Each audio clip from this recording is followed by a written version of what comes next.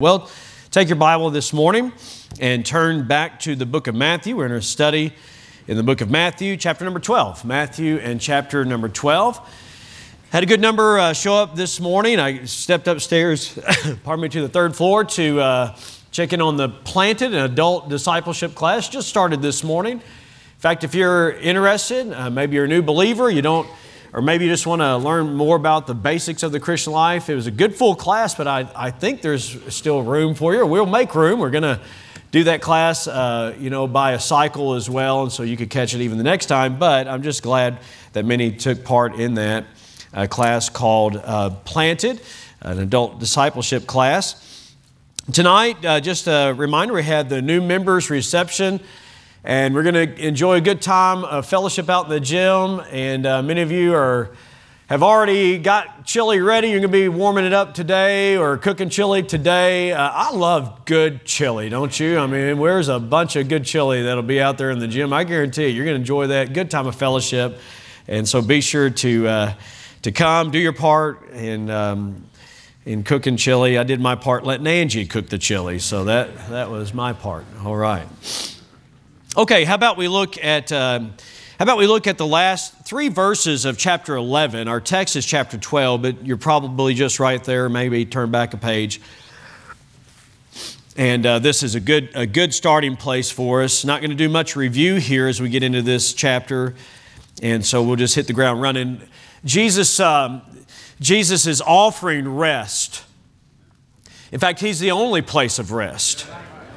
And so He says, "Come unto me, all ye that labor and are heavy laden, and I will give you rest. Take my yoke upon you. Take my yoke upon you, and learn of me, for I am meek and lowly in heart, and ye shall find rest unto your souls. For my yoke is easy, and my burden is light." At that time, Jesus went on the Sabbath day through the corn, and His disciples were an hungered, and began to pluck the ears of corn and to eat. But when the Pharisees, here they come. But when the Pharisees saw it, they said unto them, "Behold, thy disciples do that which is not lawful to do upon the Sabbath day." But He said unto them, "Have you not read?" You ever read your Bible? That's what He's saying to you. Have you not read what David did when he was an hungered and they that were with him, how he entered into the house of God and did eat the showbread, which was not lawful for him to eat, neither for them which were with him, but only for the priests? Or, looking at verse 5, or have you not read in the law how that on the Sabbath day, on the Sabbath days, the priests in the temple profane the Sabbath and are blameless? Wonder what he's talking about there. Well, we'll get to it. I try to explain things when you're sitting down. And he gives them that example. Verse 6, "But I say unto you that in this place is one greater than the temple." "But if ye had known what this meaneth, I will have mercy." Please pay close attention to what he says here. I will have mercy. The idea is compassion. I will have mercy and not sacrifice. You would not have condemned the guiltless. For the Son of Man, that's a reference to Himself, for the Son of Man is Lord even of the Sabbath. And behold, verse 9, "And when He was departed thence, He went into their synagogues. And behold, there was a man which had his hand withered, drawn up, shriveled. He had his hand withered, and they asked Him, saying, Is it lawful to heal on the Sabbath days? That they might accuse Him. By the way, they assumed that he could heal. That's kind of interesting.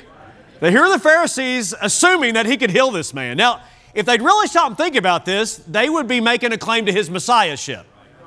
They were totally focused on something else. But he was able to heal. And he did so on the Sabbath day. But they're setting him up. You can sense it. You can hear it. Is it lawful?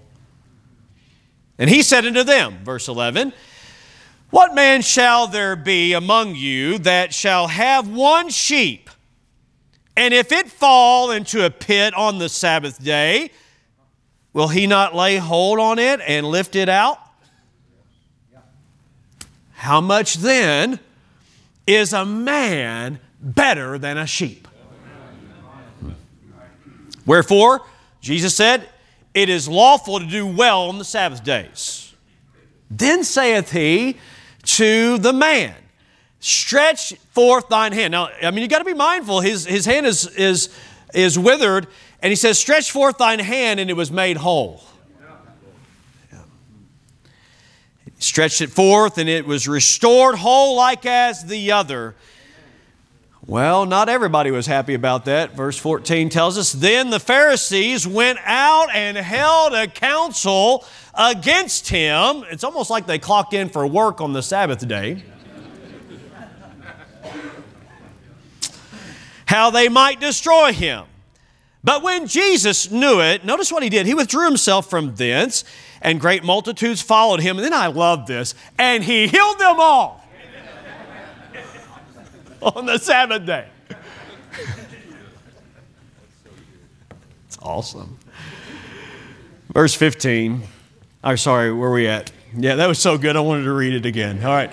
Verse 16. And he charged them that they should not make him known. Now what he's doing there, he's saying, listen, it's not my time to suffer on the cross yet. So he knew where things were. We'll explain it later. Okay, actually Isaiah explains it. Look at verse 17.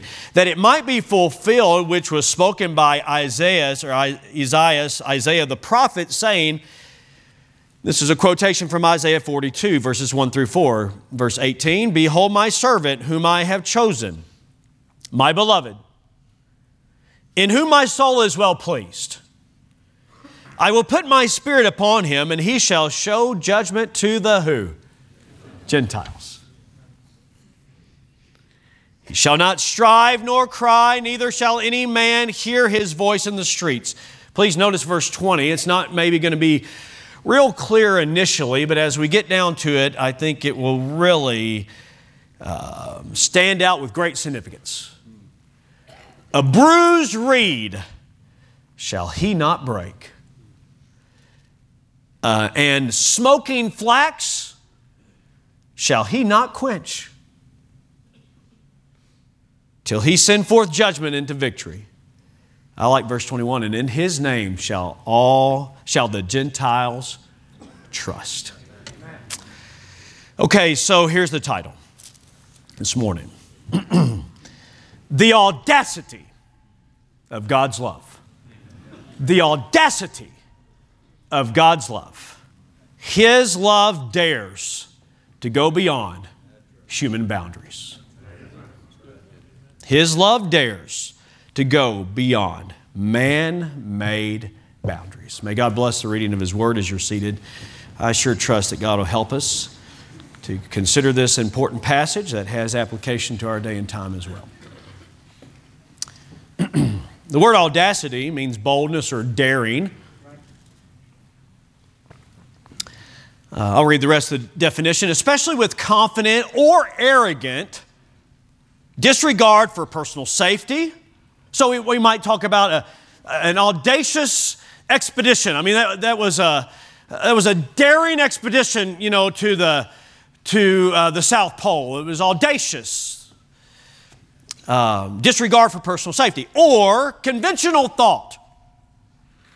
Confident or arrogant disregard for conventional thought or other restrictions. It can really have a positive or a negative connotation. Oftentimes we do hear it, don't we, in a negative connotation. The audacity of the man. You know what I'm talking about? What audacity? Have you said that or thought that or seen that or heard that? The audacity of the individual. Who does he think he is? Or who does she think she is? The audacity. So it can be used certainly that way. In fact, the Pharisees were using it that way. The audacity of them. Look at the audacity of these disciples of this new rabbi that's on the scene to eat wheat on the Sabbath day. The audacity. Well, I'm sure you know already that in the sermon title, The Audacity of God's Love, I'm using it in a positive way because that's how it is about Jesus. And he's going against human convention. He's going against their restrictions to show clearly God's love. His love is daring to go beyond man-made boundaries.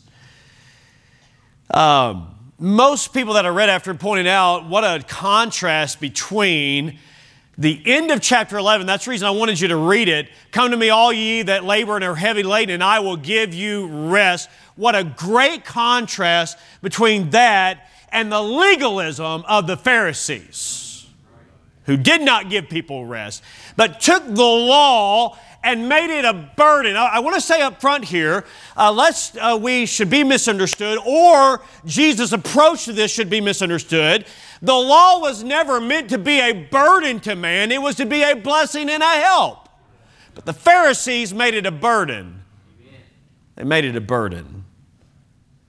And so what we need to do here is understand some of the context of it and explain some of it maybe that's not just immediately clear. I think you get the general sense of it, but let's delve into it and really make sure that we're understanding the particulars of it and to see why, because we're in a section of Matthew where Jesus has presented who he is and he's presented what he stands for and there's been great acceptance of Jesus, a great response to Jesus. In fact, there's a lot of people that are following Jesus, but now we're in a section where there's going to be a lot of resistance to Jesus, a lot of rejection of him. And we need to understand, why did they reject him? In fact, why did they reject him to the point of resisting him?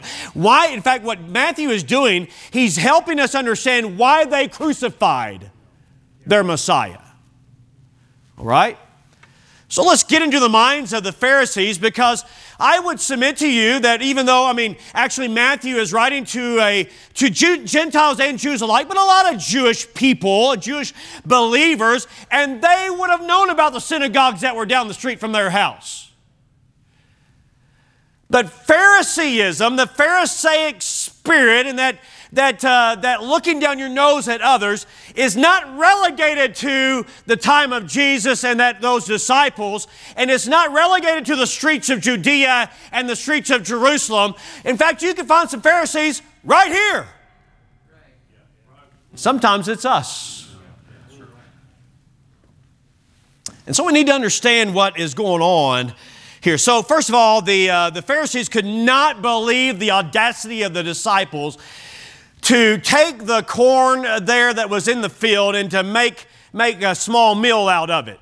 Now, here's the deal about this, all right? According to Deuteronomy chapter number 23, they could walk through the fields and on a normal day, and they could take some of the heads of grain. Now, when I grew up in Kentucky, you know that, and so when I saw corn and fields of corn, I'm thinking big old stalks and big old ears of corn, just like, you'd see driving down the road there and see for miles, but that's not really what it is, more like wheat or barley, and so they would come and grab the heads of wheat, and they'd separate in their hand, the chaff from the wheat. Normally, this would take place as they would cut down the wheat, they'd gather it up into sheaves, and then they'd take it to a high point in the city and run a stone over it or somehow to separate the wheat from the chaff, and then they'd lift it up with a winnowing fork, and the wind would blow the chaff away and the grain would fall to the ground. And that, my friend, was probably, I've never done it, but it sounds like a whole lot of work. So the Pharisees said, your disciples do that which is not lawful on the Sabbath day. Listen, the problem is not that they were gathering wheat and doing that, because if it had been Monday or Sunday or some other day, they wouldn't have said a thing about it. But the fact that it was a Sabbath day, they said this, your disciples are working on the Sabbath day. I mean, it'd be like us taking a handful of peanuts and breaking open the hull and eating the peanut and somebody saying, man, you're working on the Lord's day. I mean, that's basically the gist of it. Just a handful. Well, here's what they were doing. They took what God said without really understanding it. In fact, not understanding what it meant. They read it, but they didn't understand it, and what they did to protect it. Now listen, I don't want to be too rough on the Pharisees, because I think in many ways what they were trying to do was protect the law and protect who they were and do that. But here's what they did. They added to that their oral tradition in the Mishnah, the oral tradition of the Pharisees. They had 39 more rules about the Sabbath day and how not to break it, just to make sure we didn't break it. They added to God's word, the oral tradition. And they said, look at your disciples. They're cutting, they're sifting, they're winnowing. They didn't put it into sheaves. They didn't carry it up, and they weren't throwing it up in the air to get the window. No, I mean, they took a bite. And here came the long finger of the Pharisees and said, the audacity. Well, they had their man-made rules. They had their man-made boundaries. By the way, we could spend some time, and we have in previous messages, about the Sabbath day and observing the Sabbath day and the holy day, a day of rest. A day, by the way, that was designed by God to help them honor the Lord, but they made it more about their regulations. Now, believers, as you come into the New Testament, Colossians 2, Romans 14, the book of Acts, 1 Corinthians 16, you're going to see that the believers gather like we are today on a Sunday. Now, I will say this. I believe, believers, that we need to be careful about how we observe the Lord's day and to respect God on His day. And so here they were saying, your disciples. Well, Jesus said, let's clear this up right now. In fact, let's use God's word since you're about the law. Have you read? You're an expert of the law. I mean, there's a little bit of sarcasm in here. Come on, you got to enjoy this along the way. Have you not read? Sure, they'd read. I'm sure right then, I mean, they were thinking, oh, really? You're going to say we haven't read? We've read? What are you talking about? Did you read the part in 1 Samuel chapter 21 where David was hungry and the men that were with him, and he went to the priest and he gave him the showbread that was made out of wheat? The showbread that was there, and it was on the table of showbread, and it was put out every morning to give thanks to God for the way that God brought them through the wilderness and provided for them. And when they were hungry, God allowed them to eat of the showbread, Jesus said. And that was David. The implication is this: a greater than David is here. A greater than David is here. And if David and his men were able to eat bread out of the tabernacle, should not my disciples be able to eat wheat out of the field? Here's what they were doing. They were elevating their ideas. They were elevating their man-made restrictions to the place even of God's word. In fact, here it wasn't just this. It wasn't just that they were, in their eyes, holier than all the people around them. In many ways, they were holier than God. Trying to be. And Jesus says, listen, David did this without any kind of rebuke, and so it validated that. So Jesus' point is basically this: listen, don't lose sight of the intent of the law. It's there to be a blessing, not to be a burden. And listen, you ought to put compassion and love above ritualism. Now listen, please don't misunderstand what Jesus is saying. He is not saying at all that you can just treat God's Word any old way that you want to. We're going to see that tonight if you come back tonight in 1 Samuel chapter number 13, how that God gave Saul a very clear command and he disregarded the commandment of God. Listen, you cannot disregard the commandment of God, the Word of God, without consequence. But here we have the Lord of the Sabbath saying, that's okay that David did that and it's okay that my disciples eat this. So he's dealing with the heart of this. I mean, we can really get lost in the weeds here if we're not careful, but I think you're getting the idea of it. He's saying, listen, you need to understand that God loves people and you're not looking at people the right way. You're just not looking at them the right way. And you're down on my disciples because they're eating just a small little meal of grain on the Sabbath day. So, have you not read? And then he goes on. Let's go on here at this point. He goes on about the priests, and he says, have you not read also that the priests work on the Sabbath day? In fact, they offer up lambs as a sacrifice. In fact, some of the busiest people in Israel, in the temple, on the day of the Sabbath would have been the priests. They were working, and Jesus' point is this. Here they are working, and yet you don't say that they're defiled. And then I love how he said, a greater than the temple is here. It's a matter of authority, and it's a right use of authority. I'm going to run that by you again. It's a matter of authority, and it's a right use of authority.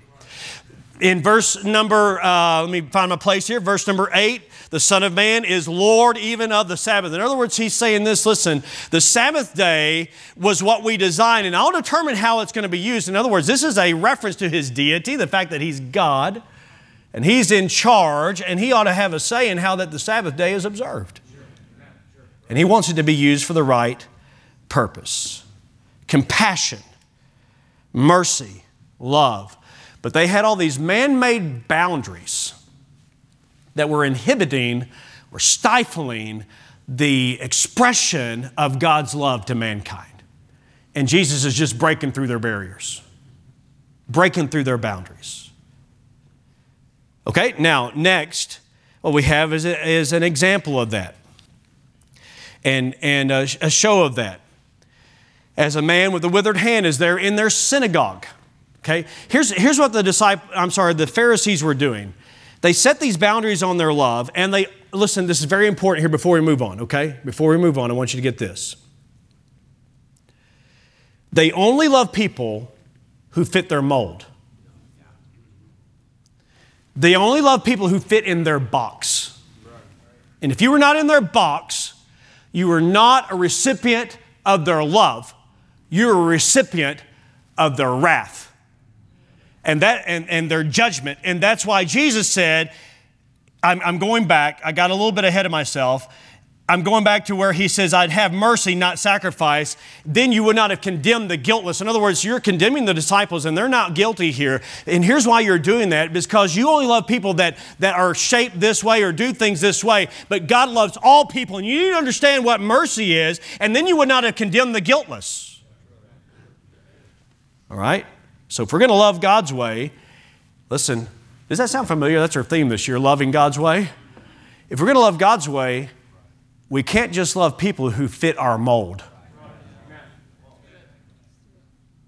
We're all guilty of that. It's easy to love people who are just like you. It's hard to love people who are not like you. We're going to get to that. Now you have a real life example of it. Here is a man that has a withered hand. In other Gospels, it points out even that it's his right hand. It's drawn up and he's not able to use it. It's probably even unsightly, perhaps. I don't know. Maybe you've seen some that, their hand is drawn up and it's kind of hard to look at. You try not to stare. You ever do that? Well, you and I who have good limbs and arms and fingers and toes and ability to move, we ought to thank God that we've got all those things. But there are people that have some struggles, some handicaps. But I want to tell you this, they're just as much as made in the image of God. We're living under the effects and the curse of sin, and it's affected all of us in different ways. Every one of us have great need, don't you know? But here's this man whose hand was all drawn up, and so he's there in their synagogue service on the Sabbath day. And they ask him, Jesus, is it lawful to heal on the Sabbath day? I love how Jesus quite often does this. He answers their question with a question.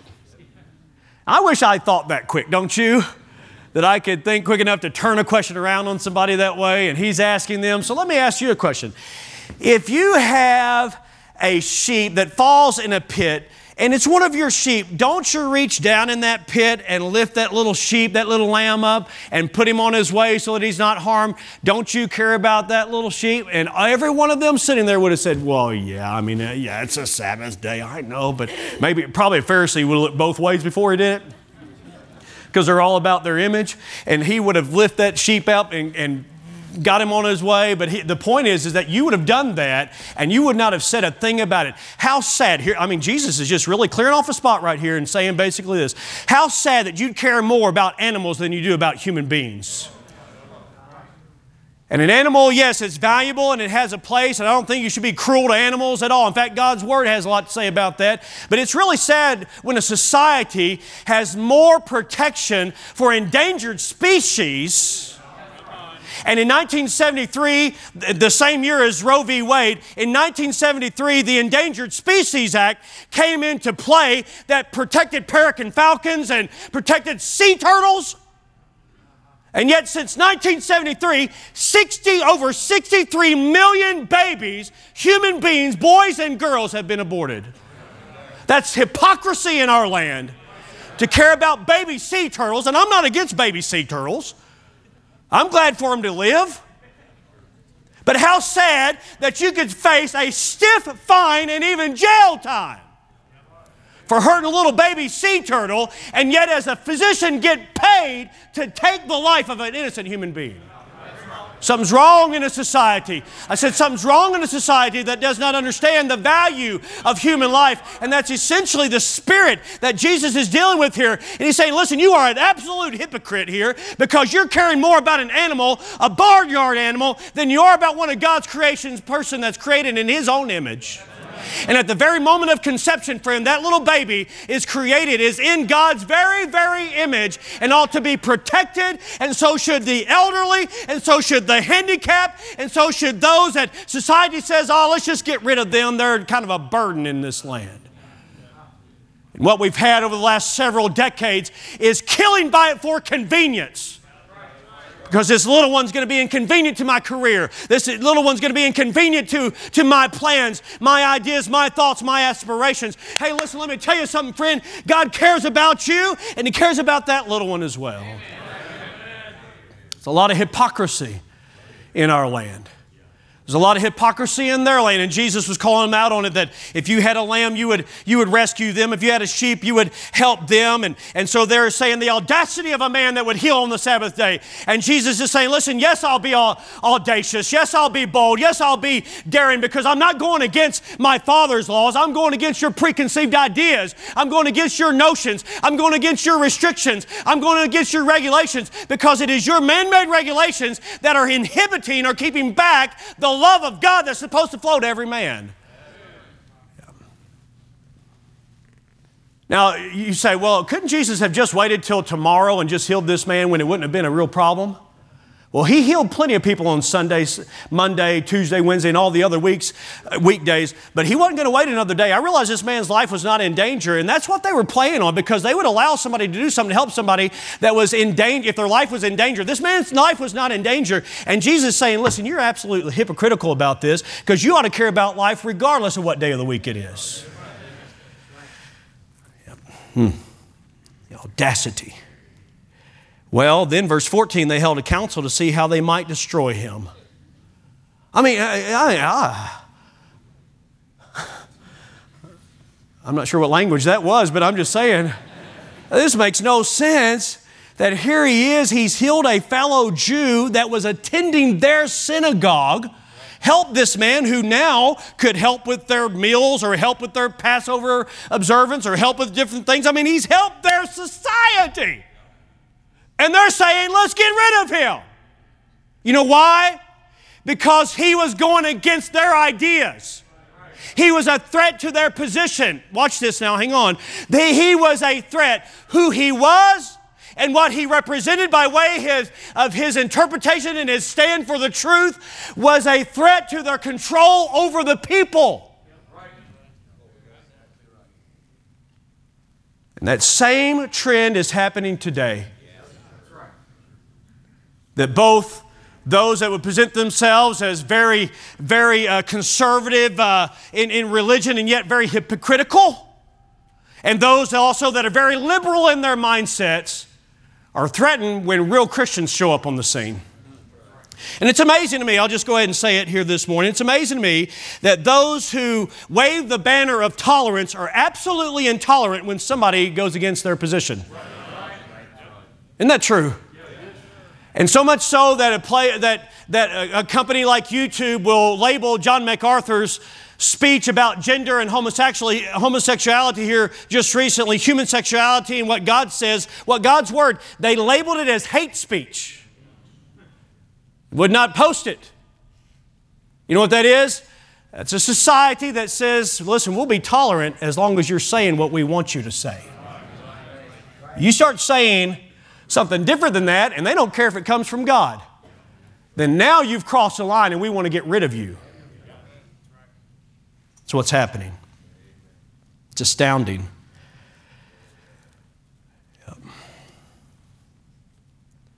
And yet you can have little books in libraries for little kids to pick up, just like a mom just shared with us about a little girl who wanted to wear ties, and her older sister was saying, no, that's for boys. And she says, no, I want to wear it, and I want to get my hair cut short like a boy. I mean, this isn't a kid's book. And the mantra throughout the book was this: it's not wrong, it's just different. And so it's no longer Jackie, it's Jack. And if you speak against that, I mean, what I just said right here, if we were in California, hate speech.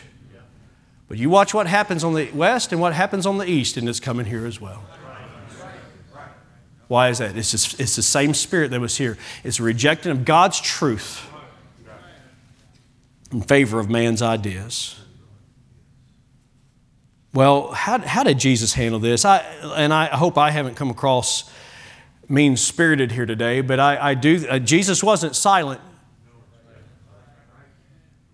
But he also knew when to deal with these things and when also he would deal with it privately. I get that. I mean, listen, he would bring justice, but what the last verses that we covered when we read this quotation of Isaiah chapter 42, it was a quotation there because he would bring justice, but not in the way that they thought. Because they thought when Messiah comes, he's going to come in by force and overthrow the powers that be. But Jesus did not get on that zealot bandwagon. He did not get on those political forces that try to shape society by intimidation, like Antifa, like Black Lives Matter, like white supremacist groups. Jesus wouldn't go along with any of those. It talks about a bruised reed. What does it say? A bruised reed in verse number 20, break. Shall he not break? And a smoking flax. You know what he's saying right there? He's saying this. Reeds were so plentiful in their day and time. You know, like a reed like you see at a marsh or at a riverside. These little shoots that were sticking up, they'd use them for measuring rods or they'd use them for flutes, and they were so plentiful. But here's the point. When a reed was bruised or broken, they were so plentiful and insignificant and inexpensive. If it was broken, you just toss it aside and get rid of it and get you another one. But Jesus says, no, when a person's broken, that's not when I'm going to toss them aside. I'm going to go to the trouble of helping them. A bruised reed shall he not break. A smoking flax. What's smoking flax? Well, the smoking flax was this. It was a candle that was putting off more smoke than light. It was a nuisance. You ever had one of those? You light the candle and it just fills the room with smoke, not so much with light. It's irritating. And they were so plentiful in their day and time, these flax that they would use for lighting up a house. If it wasn't working right, if it was unuseful or unproductive or had these kind of issues, you just toss it aside and get another one. But when Messiah comes, even people who seem to be a nuisance, even people who don't work right, by the way, all of us are in that situation because none of us work right. We're all fallen. We've all sinned. Isn't that right, church? We've all sinned and come short of the glory of God. We all have been broken by sin. We've all made wrong decisions that have hurt our lives and hurt the lives of others. And sin continues to have consequences. And there are broken homes and broken relationships and broken lives and broken testimonies. And there is irritating situations that arise because of the way that people handle life. And it's like we're smoking flax or we're broken reeds. And yet, thank God that He loves us just the way we are. And the reason why Jesus went through all of their restrictions is because their man-made boundaries were keeping or stifling the love of God from flowing to people who desperately needed to know God's love. And I'm so glad this morning that God doesn't love people that are just after His mold. I'm glad God doesn't just love people who are just like Him. Hang on, I don't know if anybody caught that or not. I'm glad He doesn't just love people who are just like Him, because if He didn't love people who were just like Him, He wouldn't love the lot of us. Because we're not like Him, friend. He's holy. He's other than what we are. And yet God commended His love toward us in that while we were yet sinners, Christ died for us. Friend, listen, He loved you. He died for you. He'll save you. Doesn't matter if you're homeless. It doesn't matter if you're in a big old mansion. It doesn't matter what your past is or what your skin color is. Here's what God does. I love it. I love it. Even in a society that's trying to do all kinds of man-made things to either encourage or even inhibit these things based on color, based on creed, based on this, based on that. God just breaks through all of that and says, I love you. And I'm here to help you, and I'll move you along. And what society in a million years cannot figure out and fix, God in an instant with a new birth can give somebody a whole new outlook on life. Yeah. God dares to love you beyond man's boundaries. I'm sure glad about that. Back in 2019 or 2020, whatever it was, as all things were going chaotic and crazy. Everything from politics involved in vaccinations and mask mandates and all the other things and all that. But in the midst of all that, also we had all that was going on with racial tension in our country. Seattle and Portland on fire, and Oklahoma City also under fire. I mean, just all kinds of crazy things going on. Inappropriate things going on out in the east and in the west, both by whites and blacks alike, and just tension here and all that chaos. And I know I've probably shared this in this setting before, but it's worth saying again.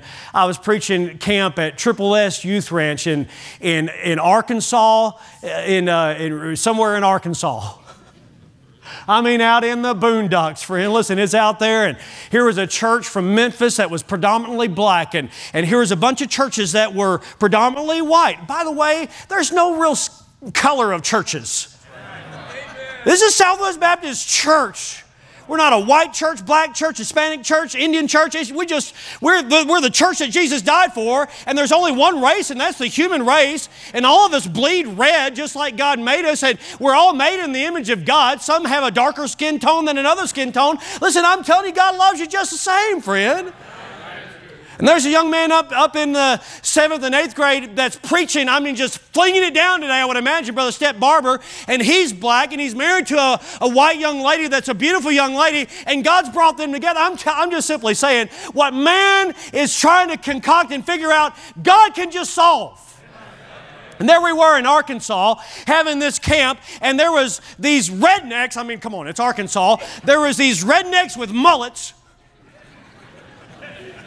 Man, am I stereotyping or what? I mean, my dad's from Arkansas, so I got a little bit of liberty here to say what I'm saying. But here are these rednecks from Arkansas and these black young men and black young ladies from Memphis or West Memphis, whichever one it was, and they're getting along all week, sitting together at tables, eating meals together, saying amen. And I'd have rednecks coming up to me and saying, "Preacher, that was a good message, man." Had a big old buck on his shirt. And then I had black young men coming up to me and, "Preacher, thanks for preaching it like that." And all in one, cultural differences, absolutely. That's why God is so creative and life is not boring. And they were playing 3-on-3 basketball, and it was me and my two boys, Trevor and Trenton, and they're really good at basketball, and I'm not. All they needed was just a third man to be on the team, and they were playing against, watch this is so beautiful. I just want to say what God can do right here when He breaks through our barriers. And here was two redneck young men playing with a black young man that was really crafty and could really play basketball. And so here they were, I think even those guys were playing in boots, but they were trying to hang with Trenton, and Trenton's like a little spider. I mean, he's all over the place, and the crowd was watching, and they said, "Hey, guard that little guy." He said, "I'm trying to." Said he's like a little water spider just moving all over the place. And it's awesome. Well, my point is this. God just breaks through our barriers. He breaks through our boundaries. We say, well, I'm only going to love you if you're of this color. I'm only going to love you if you're from this background. I'm only going to love you if you're like this. God says, I'm going to love you and push all that aside. And if we as a church are going to love God's way, that's exactly how we need to love. We don't say to anybody, regardless of how they're dressed, they come in here, maybe somebody doesn't have the best. Hey, you know what? That doesn't really matter. You're here. That's what matters. We don't base your wealth or your value based on how you're dressed. No, listen, friend, you're a soul that Jesus died for, and He cared about you. And I believe that God is against a church that says, listen, you can't come in here looking like that.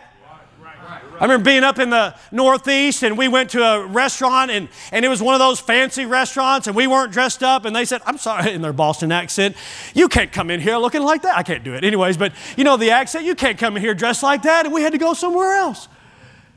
Well, we've been kicked out of better places than that, don't you know? No, not really.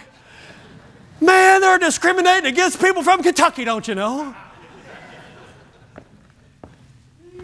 Hey, I'm glad we don't have anybody at the doors here that says, "You can't come in here like that. You can't come in here like that. You can't come in here with that background. You can't come in here with that." Now listen, that doesn't mean we condone sin. Jesus never once condoned sin. He's not saying, "Oh yeah, just live any way you want to. It doesn't matter what the Word of God says." Absolutely not. Can you imagine Jesus saying anything remotely close to that? He doesn't say that. In fact, He's against fornication. He's against adultery. He's against homosexuality. He's against pornography. He's against drinking. He's against carousing. He's against partying. Here's why. Because He loves you, don't you know? He's not a legalist. He's one who truly loves. And God just breaks through all of our barriers. We're in a national crisis with immigrants. Illegal. It's not, by the way, it's not right for our country to bring people in under the cover of darkness. Illegally. And turn them loose in society without the proper channels. I'm just here to say that is not ethical. It's not right. But let me temper this just a minute. There are people here that are here legally, and we ought to thank God for that. But let me temper it a little bit more. There are people right here in Oklahoma City that crossed the border and are here illegal. But I want to say this. They are just as much in the image of God, and we ought to treat them right. And love them with the gospel and help them get things right. And I don't know exactly what all that's going to look like, but we've seen some that have applied for citizenship and said, you know, I did wrong. And anyways, there's just a lot. I mean, there's so much attached to this that I can't even begin to cover. But here's the main point I'm saying. We can't just say, I'm going to love you if you're in this box. There are people here from Afghanistan. You've seen some walk in the streets of Oklahoma City, not sure even how to get around in this town. And you can tell where they're from, and they're from the Middle East. Well, here's what we ought to do. We ought to love them just like God loves them, regardless of where they've come from, regardless of what their religious persuasion is. We ought to love them because Jesus died as much for them as He did for us. I'm so glad God gets through our boxes to say, I love you, and share the gospel with them and the love of God with them. without condoning sin. It's a careful balance. But we've got a great example in doing it in the Lord Jesus Christ. Do you love people the way that God loves people? Or do you have a certain box they have to fit in? And if they've offended you, sorry, I had something on my head. I don't know what it was. It wasn't hair, I guarantee you that. Just wasn't a great moment right there. But I mean, seriously, if there's somebody that, I mean, they've hurt you and you say, I don't want anything to do with them. Is that God's love? There are consequences for forgiven sin. I get that. But we're to love God's way. That's why we need God's help. The audacity. Yes. Glory to His name. The audacity of God's love. Because He was so audacious that He loved you. So daring, so bold that He loved you. Loves the man standing on the corner. We got to have the same love. That's audacious love. He loves the person that's made a big mess of things. That's audacious love. May God help us to be audacious, daring, caring like our Savior. Let's stand together here today.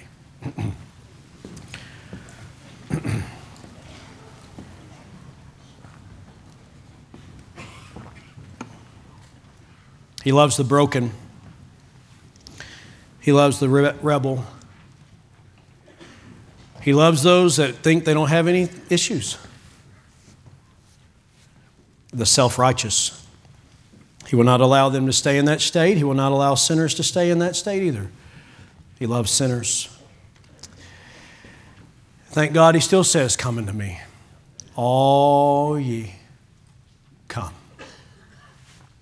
Dear Father, thank you today. Our Savior loved us all, shed His blood that we might be saved. I pray for any here today that do not know Jesus as Savior. I pray that they would trust you as their Savior even this very day, that they would have the matter settled about their eternity. Dear God, we tend to have boundaries just like the Pharisees did. We may not define them exactly like they did. We may not even clarify them or speak them like they did. But I believe that we certainly have them. And Lord, I pray you'd help us to love your way and not be stifling your love to others. I ask you to forgive me. I certainly want to apply this as well, and can be partial or can selective in loving others. We all can. God, would you help us past that? In Jesus' precious name, amen. Just as I am. That's what we're singing. What an appropriate song for the invitation. Just as I am.